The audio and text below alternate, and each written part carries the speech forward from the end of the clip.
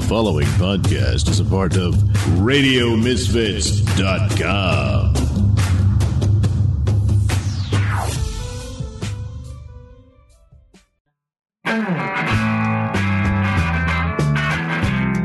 It's time for Caffeinated Comics, a lively discussion and debate on comics, film, television, and collectibles, all fueled by the magic of Frappuccinos. And now, here's your hosts, John and Steven. Thank you, this is Caffeinated Comics, and I'm your host, John Clark. We have a double interview today. Eric Wynn and Scott Berman are here to talk about their Dark Horse comic, White Savior. It's a really fun comic that took Elliot and I by surprise, so we both wanted to talk to them. What you're going to hear is a really fun interview that's got a lot of information about the comics industry and their careers. However, one note, there were some really bad rainstorms in California where Eric lives, so he tends to cut in and out for a while. It's not really an audio problem as much as he disappears for a few minutes. But Scott was really great and kept the conversation rolling, and Eric comes back and has got a lot to say. So we decided not to edit it out and keep the whole conversation. Well, let's get to it. So we are here with Eric Wynn, which I now know how to say. And how do you say your name? Is it Scott? I'm gonna go with Scott. Let's go with that. Yes, why not? Yeah. Okay. I hope this doesn't continue. Eric is, and by doesn't continue, I just want to let the listeners know that Eric means his Wi-Fi problems and not the interview itself. Yeah, really. But Elliot and I are here talking with Eric and Scott about their new Dark Horse book, White Savior. Guys, how are you? We're doing good. Eric is definitely looking at his internet right now and making sure that it's working. So, but other than that, yeah, we're doing good here. Well, I have empathy for Eric because he's out in California right now. They're getting hit pretty hard with some different weather conditions. I've got my ex-girlfriend's out there, and was it her fault? Yes, pretty much. She's in Santa Barbara, and like all the neighborhoods around her are dealing with floods and not fires, but all that crazy stuff, the mudslides, all those things that they're worried about. I can only imagine what it's doing to like telephone lines and routers and stuff out on the West Coast at this point. So anyway, Eric and Scott, like as John said, you guys have a new miniseries from Dark Horse coming out right now called White Savior. I know. Not only the white guy talking about it, apparently, because Eric disappeared. He'll come back. He'll be fine. We're all good. Can you tell us a little bit about how White Savior came about? I'm really curious as to how the partnership between you and Eric came about. So it's an interesting story that Eric might be a little bit better at me than telling. He might be back here. They just asked about how the story came about. So I'm a maniac, and I was emailing artists. I wrote a script. It wasn't White Savior. It was a completely different one. And I emailed it to Eric. Eric, are you here? You want to throw this part of the story out there? You know it well, I hope. Well, gosh, I'm sorry about the connection issue. I have no idea what's going on. But yeah, it's this was like 6 or 7 years ago. I get this email out of the blue. And I guess I will continue it because Eric's frozen and we want to keep this bad boy going. This is how good a team you are. We are basically one person at this point. Eric,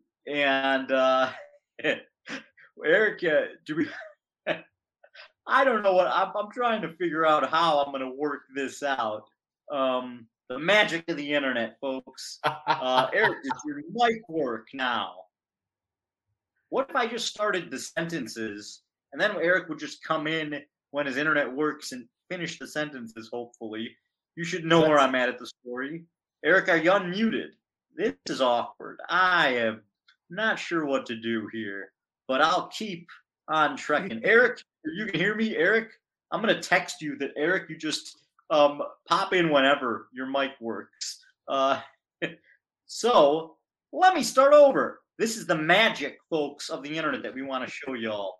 So I emailed Eric about this other comic, and he read the script. It was either the best or worst decision he ever made in his life, but I guess he found it pretty funny and kept in touch with me throughout the years. And Was that how you met? Did you and Eric know each other before you sent him a script, or were you just? Nope, it was a pure cold email script. I may or may not have emailed a couple other artists as well, but Eric was one of the only ones dumb enough to answer the email from a complete stranger. And luckily, he read my script. He liked it a lot. And he was working, I think, on Old Man Logan or something at the time. And he kind of said, he called me up one day, and I'm like, holy shnikes, why is this psychopath talented artist giving me a call? And he said, hey, I want to work on something original. I want to work on something new. And I'm like, yeah, I'll do whatever the hell you tell me to do, Eric. And so we were brainstorming ideas. And this is around the time the movie The Great Wall with Matt Damon came out. Mm-hmm. And we were just going back and forth. And we were like, wouldn't it be funny if Matt Damon's character was an idiot? And instead of saving everybody, he screwed everything up. And so from that one little aside, that's where kind of the idea of White Savior began. Yeah, and in the first issue, there's just a tease of it. We get the flashback of who the White Savior is, but we mostly spend the first 22 pages with Todd Parker in the modern day. So yeah, so that's done. The Todd is the hero of our story. The hero is an Asian American who time travels to feudal Japan and has to convince everybody not to follow the White Savior.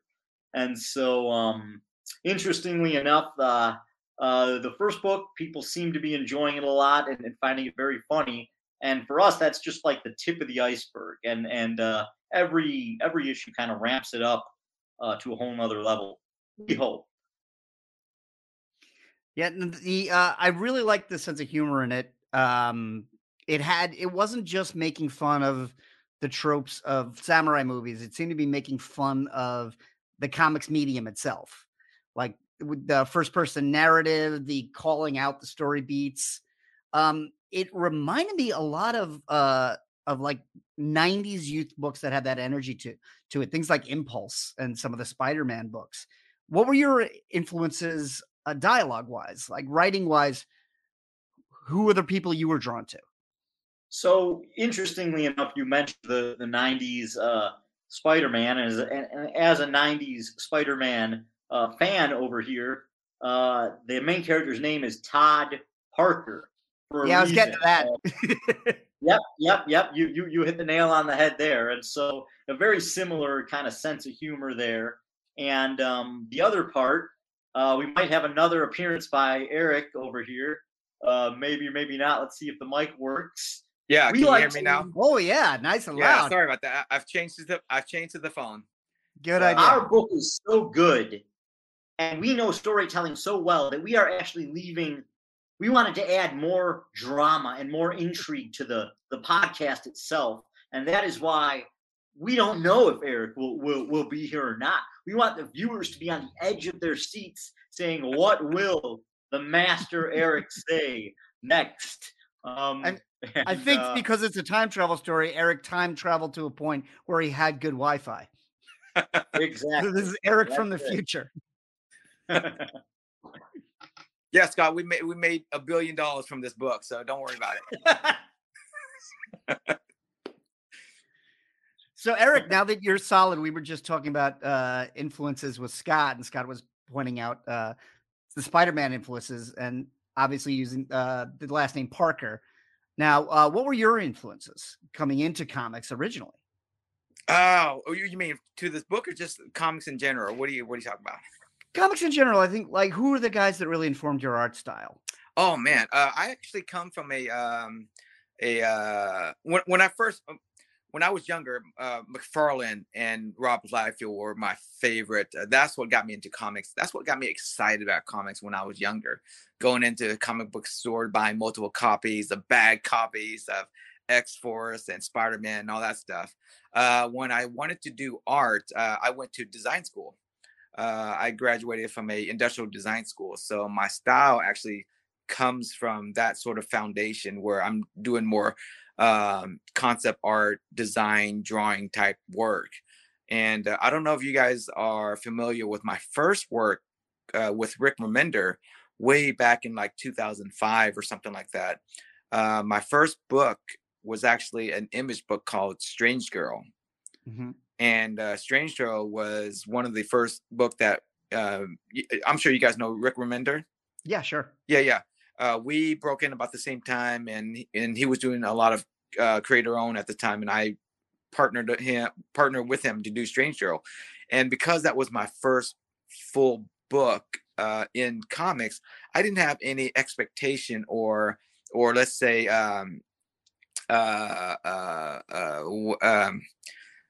ideas what I want to do as far as a look or style. I just did the book. And so for me, that was one of the times where I was so free to do whatever style that came to me naturally. And that's how you see Strange look so different. Strange Girl looks so different from my other works when I got work from like DC, Vertigo, and Marvel. I actually felt like I was being more restrictive of myself because I kept saying, well, this is the kind of work that other people want to see rather than the type of work that I was doing. And so Eric was, look at that, we're one person, the way we move and weave even in and out of what each other say, and so he said, I want to bring those styles and add my own nuances and my own tiny little perfect things that nobody would notice. And I love doing things, especially like breaking the panels is one of my favorite things to do that I may or may not have talked about in other things. Yes, I am Eric, of course. I'm capturing the essence, hopefully. The fact that this is going to come out as an audio podcast is going to make it just even crazier because you're not going to see people freezing and dropping out.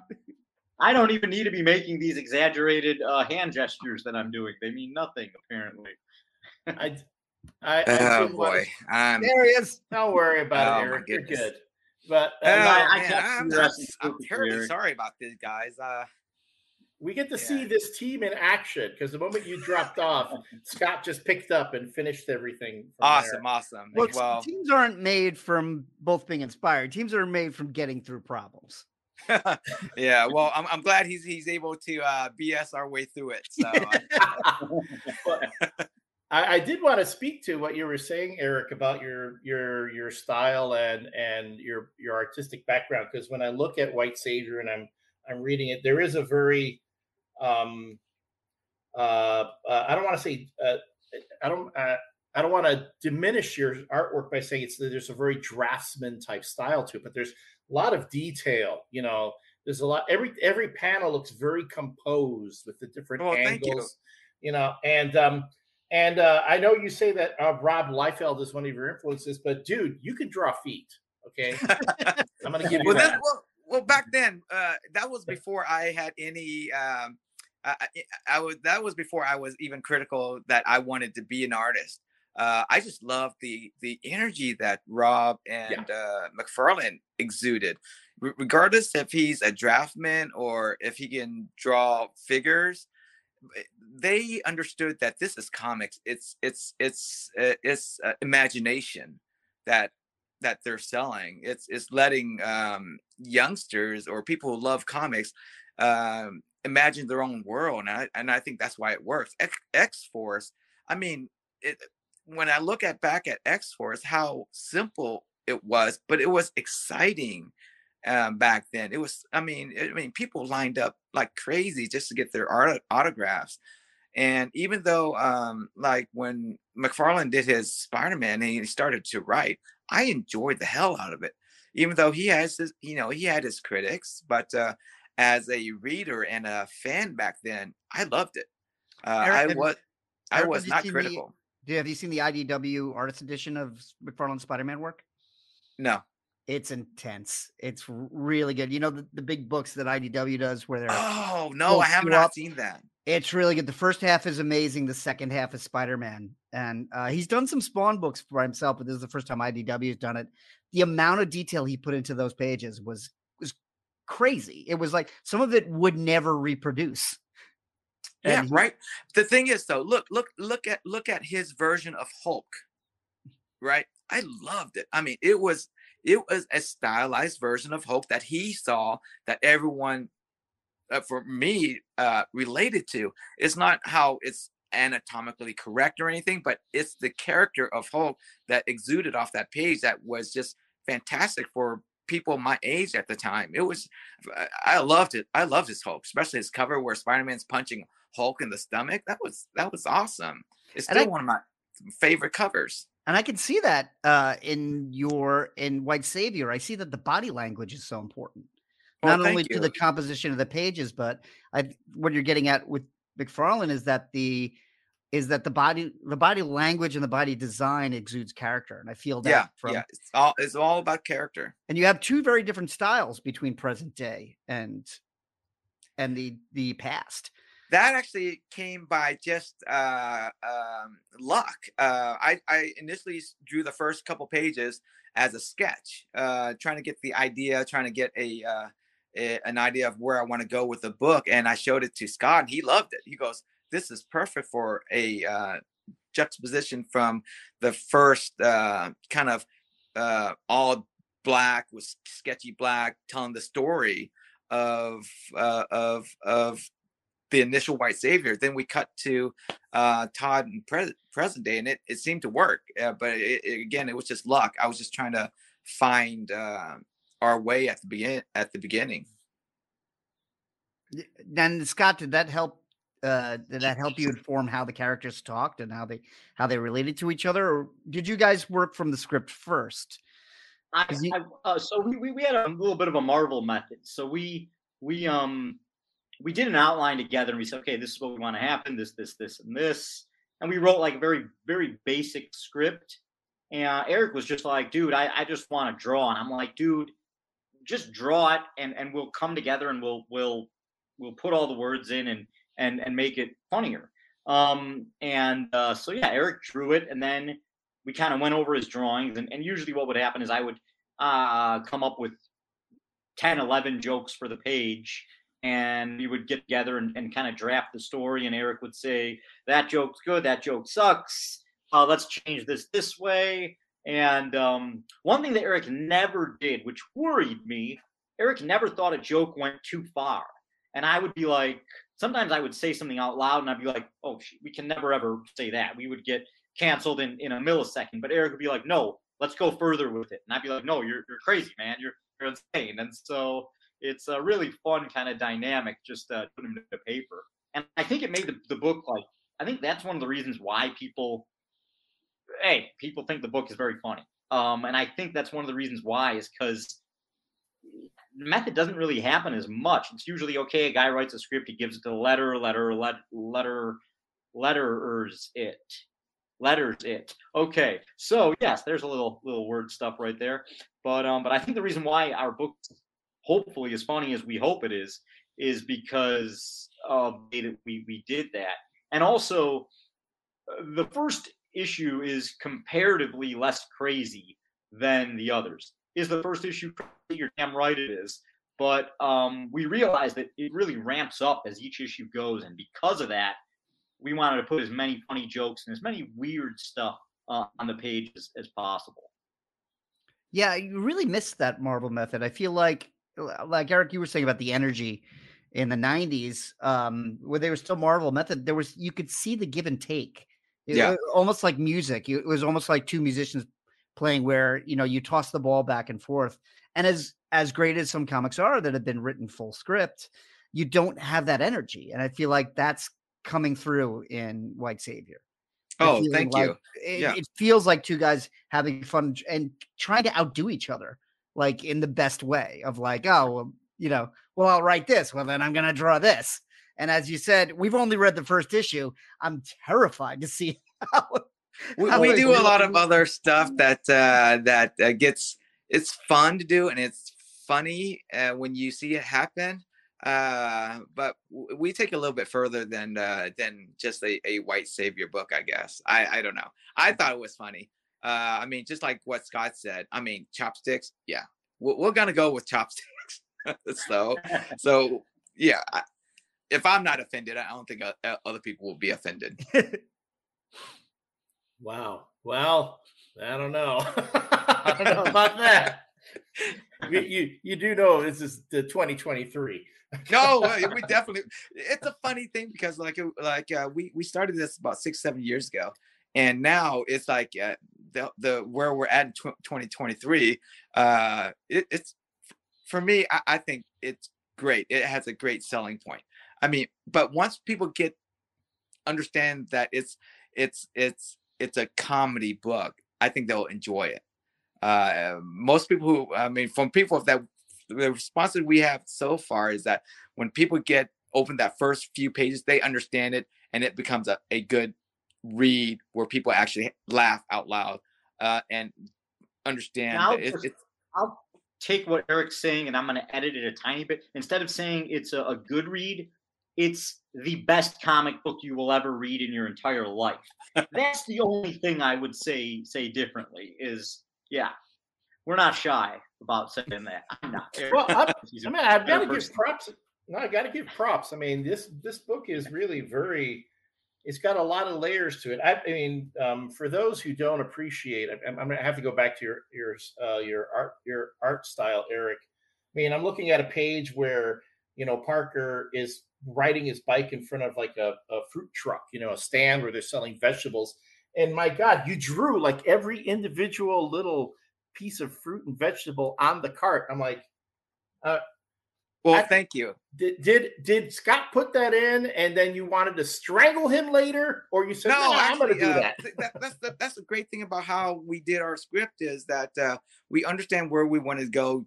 Scott, we had all these jokes that we actually had to edit out because it didn't flow as far as I had to paste the story and paste the pages for a 20-something page book. So we'll cut a lot of stuff out, but the ideas and story and the jokes that we wanted to put in, Scott doesn't tell me what or where to draw things. And so that's what's great about this type of method where I knew where I wanted to go, and I'll find that research for it. And it makes it easier that way. If Scott in the script told me it's in front of a fruit stand, I would hate it because then I would have to go look for a fruit stand and say, oh, God, what the hell you want me to draw this fruit stand for? That's different. When you let the artist decide where to go with it, the work will get done quicker and it'll be easier because it's already in your head of where you want to go. And actually, I'm going to give credit to the colorist for coloring all of that fruit stuff. I was going to ask about the color palette because it's an unusual palette, and this is such your guys' idea. How did you decide who was going to letter this, who was going to color this? Was that Dark Horse saying, "I'll pair you with these guys," or did you like Eric? Did you know? I know who needs to color this. No, it was just who can color this?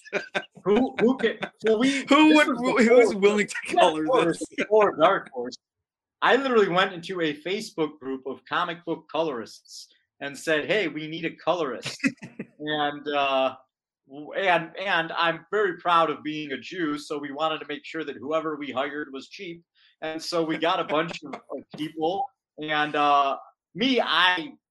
I would, to save my life, I would never have been able to pick out a good. I know what's good or bad. I wouldn't know what would fit Eric's thing. So I collected maybe a dozen or so of them, of the affordable ones. And by the way, our colorist should not have been affordable. It's just me and my ancestors passed down the art of negotiating to me, and we are giving our colorist a big bonus when this takes off. But yeah, Iwan, we found him on Facebook. I sent him to Eric. Eric's like, this guy's awesome. Why is he not charging more? And I said, shut up, Eric. We're going to go with him. And he was just beyond phenomenal.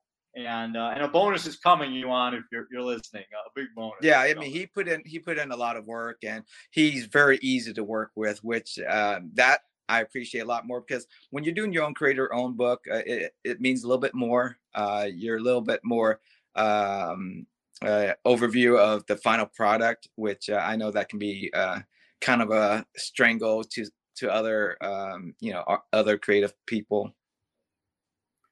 Again, I'm looking at these pages. I mean, the art has to do so much as far as grounding the story enough.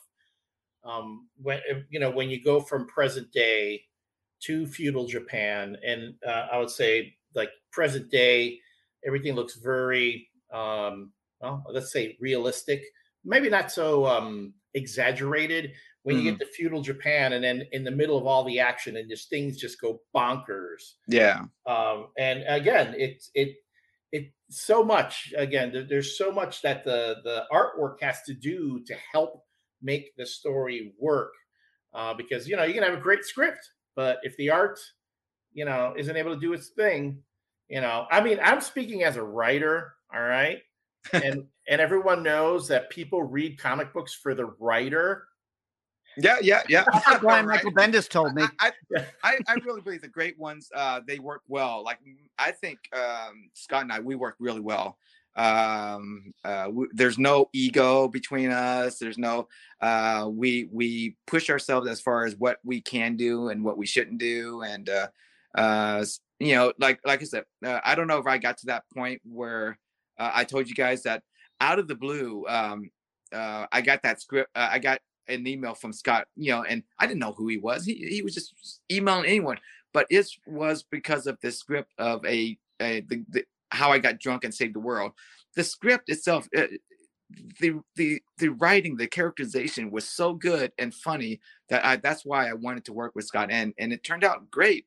The book itself, even though we're doing all these crazy stuff, it's the scripting and the dialogue between the characters and the supporting cast that I really enjoy, and I hope readers will feel that as well too. That these supporting cast for Todd, they really have great dialogue and banter with each other. That it actually makes the book enjoyable to read. I mean, like I've been telling other people that a lot of the scripts I've worked with before, all the dialogue has a purpose to kind of like try to get to a final mission or a final plot.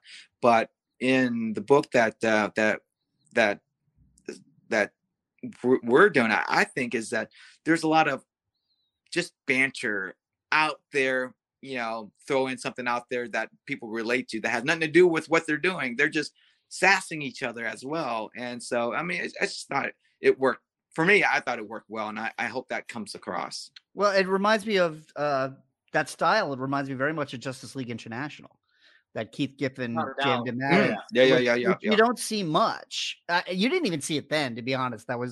Things were getting grim and gritty, and they were just playing around for pages, not getting to the story because they were having so much fun. Yeah. I mean, just I remember reading Chris Claremont's stories, and I thought those were great because he would have other subplot dramas in there too that I enjoyed as a young reader.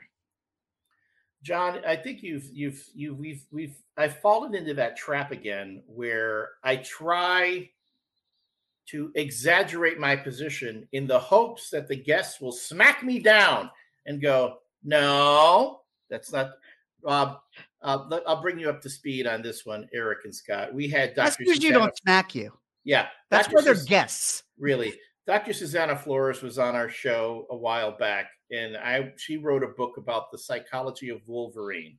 And I said to her, wow, that entire book and the success of it never would have occurred if it weren't for me helping you write the book and introducing you to all these people and giving you all these ideas, which was an utter exaggeration of my position. But she went, yeah, Elliot, you're right. That's true. And I'm like, you're not supposed to say that. Eric, you're supposed to go, damn it. People want comics for the art.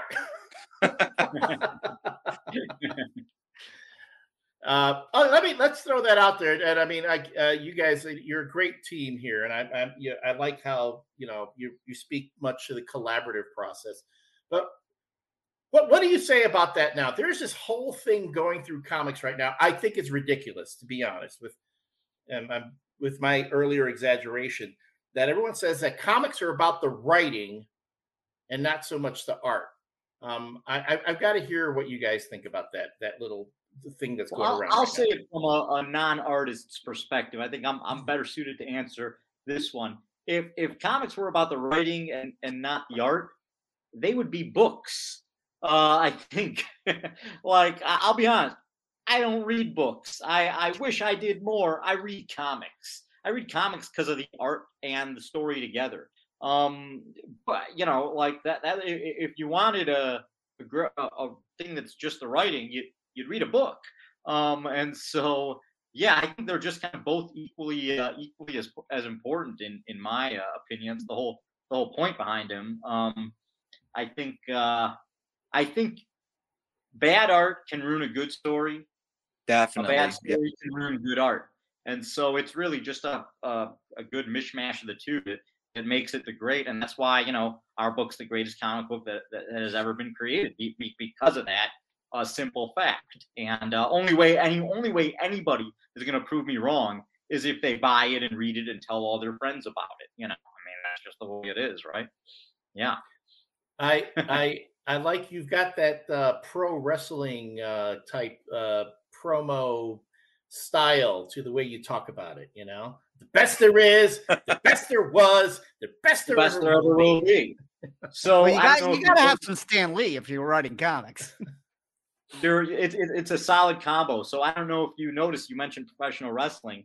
The name of the town is Inoki after professional wrestler Antonio Inoki. Yoshihiro is one of the characters. Yoshihiro Tajiri was a wrestler. The bad guy's named is Kenzo after Kenzo Suzuki. You'll get some more characters in the next issue that are all named after Japanese wrestlers. So yes, there's definitely that child of wrestling and wrestling fan in how I talk as well. How did you guys approach Dark Horse about this? That's actually on my part. I have a great working relationship with Dark Horse.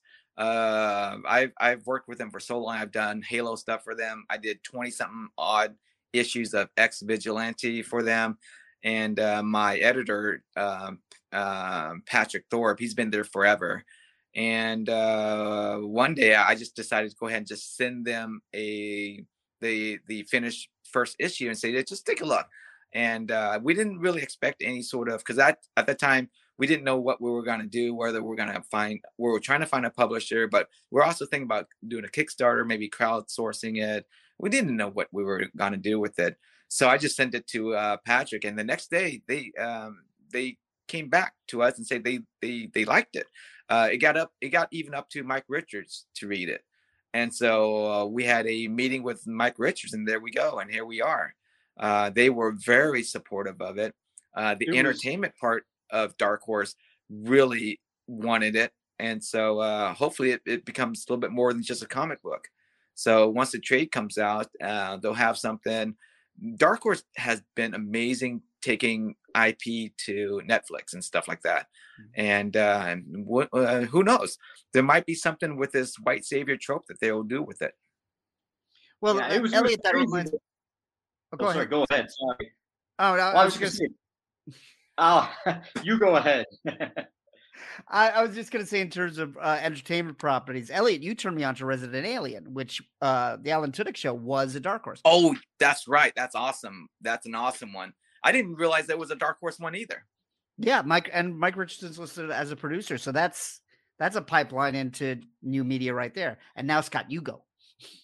Oh, I was just going to say, it was just, so we had tried pitching it to places, and most of them didn't get back to us.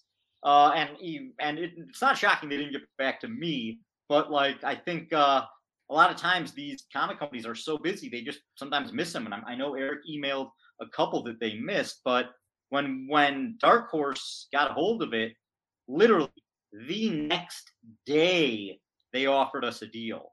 And so Yeah. usually it's this and that and this and that. But the next day they said, Mike Richardson got it. He said it was the funniest book he's ever read.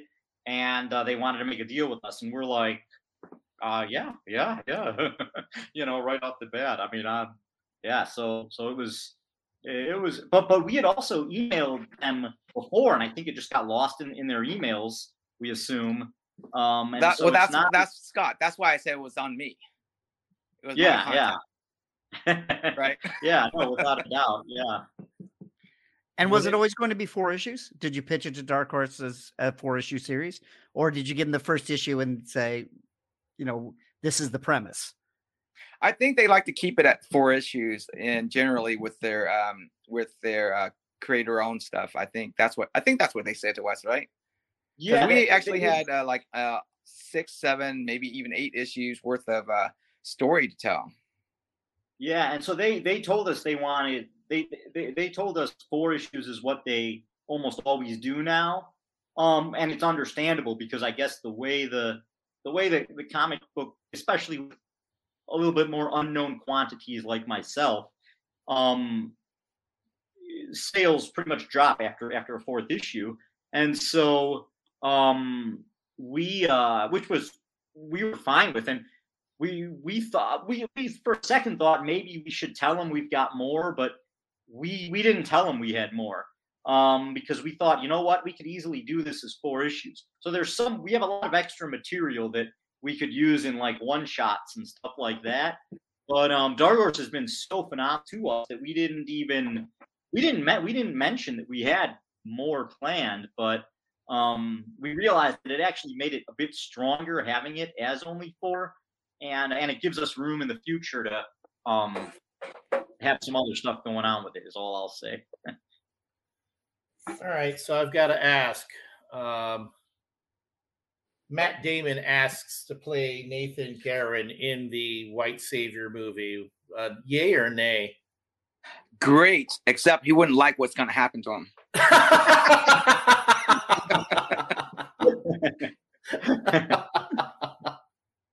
Hey, he might go, hey, play. We have no idea what's going to happen to him. I don't know. It's going to be a position that any actor wants to be in. Like I said, we're pushing it. We're pushing the whole White Savior. But I would say to Matt Damon, well, it depends. How much are you going to pay us for putting you in what's going to be the greatest movie of all time, based on the greatest comic of all time? That's probably what I would say right there. You go to him. You say, "Look, Matt, you that turned wall, down that Avatar. Wall thing, that Chinese wall thing, that ain't working." Right. No, but you say, "Look, dude, you passed on Avatar. Okay, don't make that mistake again." Because that's how you get on somebody's good side, by pointing out their earlier failures. This is another Avatar, buddy. We're talking. That's funny that he turned down Avatar. 10%. What wasn't it that he was supposed to get like a percentage of that too? 10%. James Cameron offered him 10% of the Avatar back end. So he was going to play the Sam Worthington part? Yes, I believe so. Yeah. Wow. And that would have been, and considering how many billions that movie has made now, I mean, not that Matt Damon needs the money, but jeez. There's always a path not taken. But after FTX, he might need the money. Wow. I'm kidding. Oh, come on. Ouch. Now, we've talked about your guys' comic influences, but since this is a comedy book, let's talk a little bit about comedy. Like, who are the guys that you thought of when you sat down to write this? Like, Scott, who are your favorite comedians? What were the kinds of a style of humor you wanted this book to have? So I think Blazing Saddles is what a lot of people kind of compare the comedy to. Back when spoofs were funny. Like Mel Brooks, and then the Airplane movies, the Abrams brothers. I think there's a lot of that. It's what I grew up kind of loving. And so there's a lot of that kind of comedy in there. I think spoof movies started becoming bad. Like they made all those Scary Movie 5 and everything like that. The first one was funny, but then like they started making all those other, I can't even remember the names of them offhand, but like they were all terrible, and spoofs kind of died down. They stopped making them, and I think that there's a lot of that in these in White Savior. It's a lot of like the things that I just grew up loving, like the Mel Brooks movies and stuff where you could just have fun watching it, but you also cared about the story. And so I think there's a lot of that in the influence of here. And with comics, I think you'll see like a little bit of everything, a little bit of Stan Lee, a little bit of that Deadpool fourth wall breakage. And so it's kind of a combo of all that into one perfect package right there. I'm curious because I know we talk about the white savior trope. Parker is an Asian American who's pretty much been very assimilated into Western culture. How much when you guys were talking about this character and how he was going to be represented and how you wanted to like play? I mean, okay, the joke about it's not just old white people who are racist. It could be anybody. You can have Asian racists and such. Someone's coming into this call, and we're having a fifth guest apparently. Not sure where that came from. We had a hard time getting all four people on. Now extra people are showing up. Extra people. So when you talk about that, Eric, let's say Eric left, so I'm here again to answer the question about Asian Americans. This won't be awkward at all. He'll be back. This is the panel that needs to talk about Asian Americans. Because we do talk a lot about that. And I know like the mainstream publishers, DC and Marvel, they're really pushing now representation, but whether it be of different minorities, different races, different the LGBTQIA plus community. Now that's like been the thing. I mean, I'm gonna admit I'm a little bit cynical about the whole bit that they're coming out with the special covers and all those things. If you ask me, and I'm not trying to just blow smoke here, something like White Savior to me seems more of a sincere way of addressing those types of issues. When you guys approach that and you think about like putting together the characters and how each character addresses the tropes and such, and you also run that risk of parody turning into stereotype, so there's a balancing act that you guys have to do there. Can you talk a little bit about the challenges that you had with that and how you felt you had to address these things?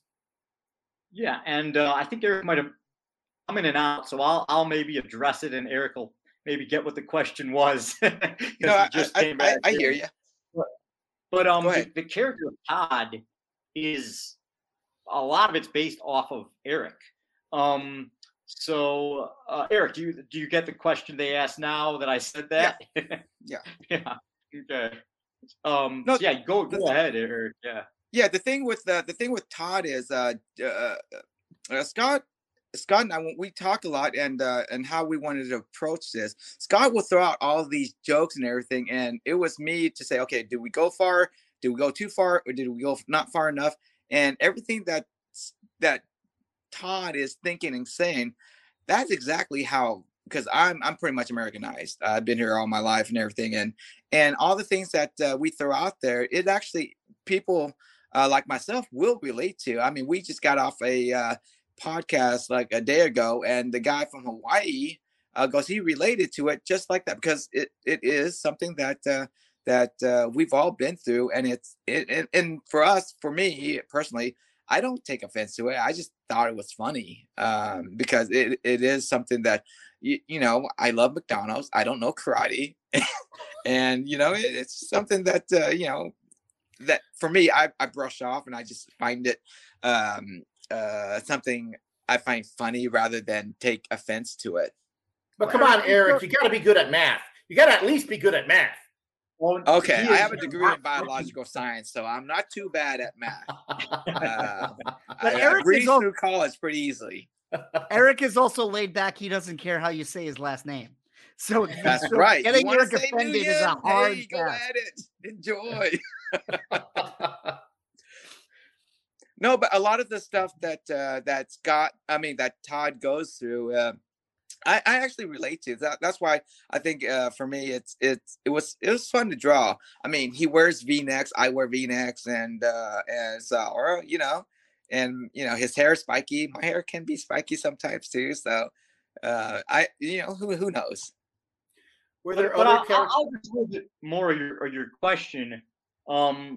So I think that what makes our book kind of stand out is that we didn't come at it from the point of wanting to send a message. When we came up with the idea, it was a funny joke. What Yeah. if the white guy was an idiot? There was no message that we wanted. The message that we want is, let's have a fun story. Let's make it action packed. Let's make it freaking hysterical, the funniest thing you've ever read. And I think that if we do all of those things, then the message will have come across much stronger. And I think that that's what kind of, in my opinion, makes our book stand out from other things. Because to create a story, to create a good story, an entertaining, funny, action-packed story that people will get behind is incredibly difficult, no matter what you're talking about. And so I think sometimes it's a little hard when you're trying to promote things like we are, like the message and everything. I think a lot of times it's hard to create a good story regardless of the message. And so because of that, I think sometimes when you have a story with a strong message like ours, it's got to be good. It's got a little bit more weight on it. Because if the story is bad, a lot of times I think it gets blamed on the fact that, they're trying to promote representation or anything. That's not why the story is bad. Representation is beyond important. The story is bad because sometimes stories are just bad. Things don't come across the way. Maybe the artist and the writer aren't working well together and everything. Maybe they're focusing too much on the message and not enough on the story. And so the idea of promoting representation is beyond important. But if that's your only focus and the story isn't a focus, that's where it becomes a problem. And sometimes you just mess up in the stories and things just don't go the way you want it to. But luckily, we have the greatest book ever that does the perfect combination of adding all of those things in there. Now, I'm so scared, Scott, that you're putting pressure on yourself. All 4 issues are done, right? Yeah. Yes, they are. Good. You haven't done issue 3 and go, this is the greatest story in the world, and then try to figure out the ending. No, it's done. It's done. So we have irrefutable proof that it's the greatest thing ever written and funniest, most action-packed, badass book ever. And I'm going to put it out there now because this is the way the internet works. You just say it, and even though it might not be true, you repeat it enough times, it actually starts happening. I do believe Matt Damon wants to option this film, option it as a film, and he will play, the bumbling white dude that has stuff. But who would we cast as Todd Parker in White Savior? Man, we're still working on that. We know that the grandpa is George Takei. That's the only one we are 100% has to be, or the whole thing is ruined. But you name dropped him right in issue 1. What's that? You name dropped George Takei in issue 1. Oh yeah. Where you're like, this is the ancestor George Takei, and then there's an editorial note that said, no, he's not. Well, it's like when when Nick Fury in the Ultimate says he wants to be played by Samuel L. Jackson. So that's you put that out in the universe. That's right. It manifests, and then boom, George Takei. But Todd Parker. I mean, are we looking for an unknown here? Man, I'm not sure, but if Glenn can do it, I wouldn't mind Glenn. Steven, we've talked to people who've talked about turning it from Japanese into another potential Asian ethnicity. We're not sure how we feel about that.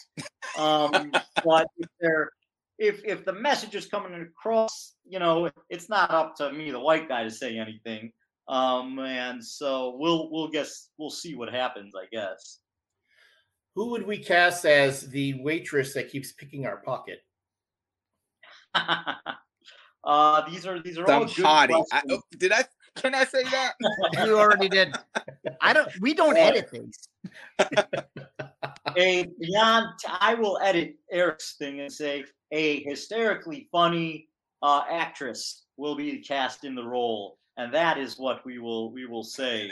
Who has a big following and everybody loves as well, of course, will be the actress playing it. Catherine O'Hara will play the young waitress over there. That's how we roll over here. I'm looking at Neil, the gym best friend who works out at the gym, who is very light in the PDF that I got, is very much lighter skinned for someone who's African American, which made me think The Rock, because you notice how The Rock used to be, he used to have that nice little caramel complexion, but as he's gotten older, he's gotten lighter and lighter and lighter. If you can get The Rock, he can play multiple characters. he can play the girl and the guy. You can cast the whole movie with The Rock if the most electrifying man in all of entertainment wants to do it. If you smell I don't know. cooking. DC just tried. It's still successful. I enjoyed the hell out of that movie. Well, I mean, he does have that production deal with Netflix too, so he could be, Listen, two production deals. One. If you want to give us a call, okay? So let's manifest that now. Okay, yeah. Matt Damon's looking at it. He's already thinking about optioning it. The Rock probably wants to jump in on this, and then we're looking for a hot, funny young actress to play the waitress. Who isn't? So moving forward with this, I mean, what besides being the greatest book of all time, and Miley is going to lead to a movie that's going to make Avatar type numbers. All right, without a doubt, without the Avatar cost. Without, that's the whole point, right? Bringing it down. Margin. That's what. Yeah. Right. What are your hopes with this partnership that you two have right now? Oh, man, we make such a great team that I hope that once it gets out there and once more editorial reads it and they see how good the characterizations are. I mean, we already have a Deadpool script that I think is fantastic. I've always wanted to do Deadpool, but I think the way Scott does the humor, it's just perfect for Deadpool. Just in general, the way Scott can characterize characters that have been too serious, I think he can put a different relative spin on characters that we've been reading about all this time that we're kind of maybe can be bored of, I think. But I think we can put a little bit more daily drama in the lives of comics, I guess, or comic characters.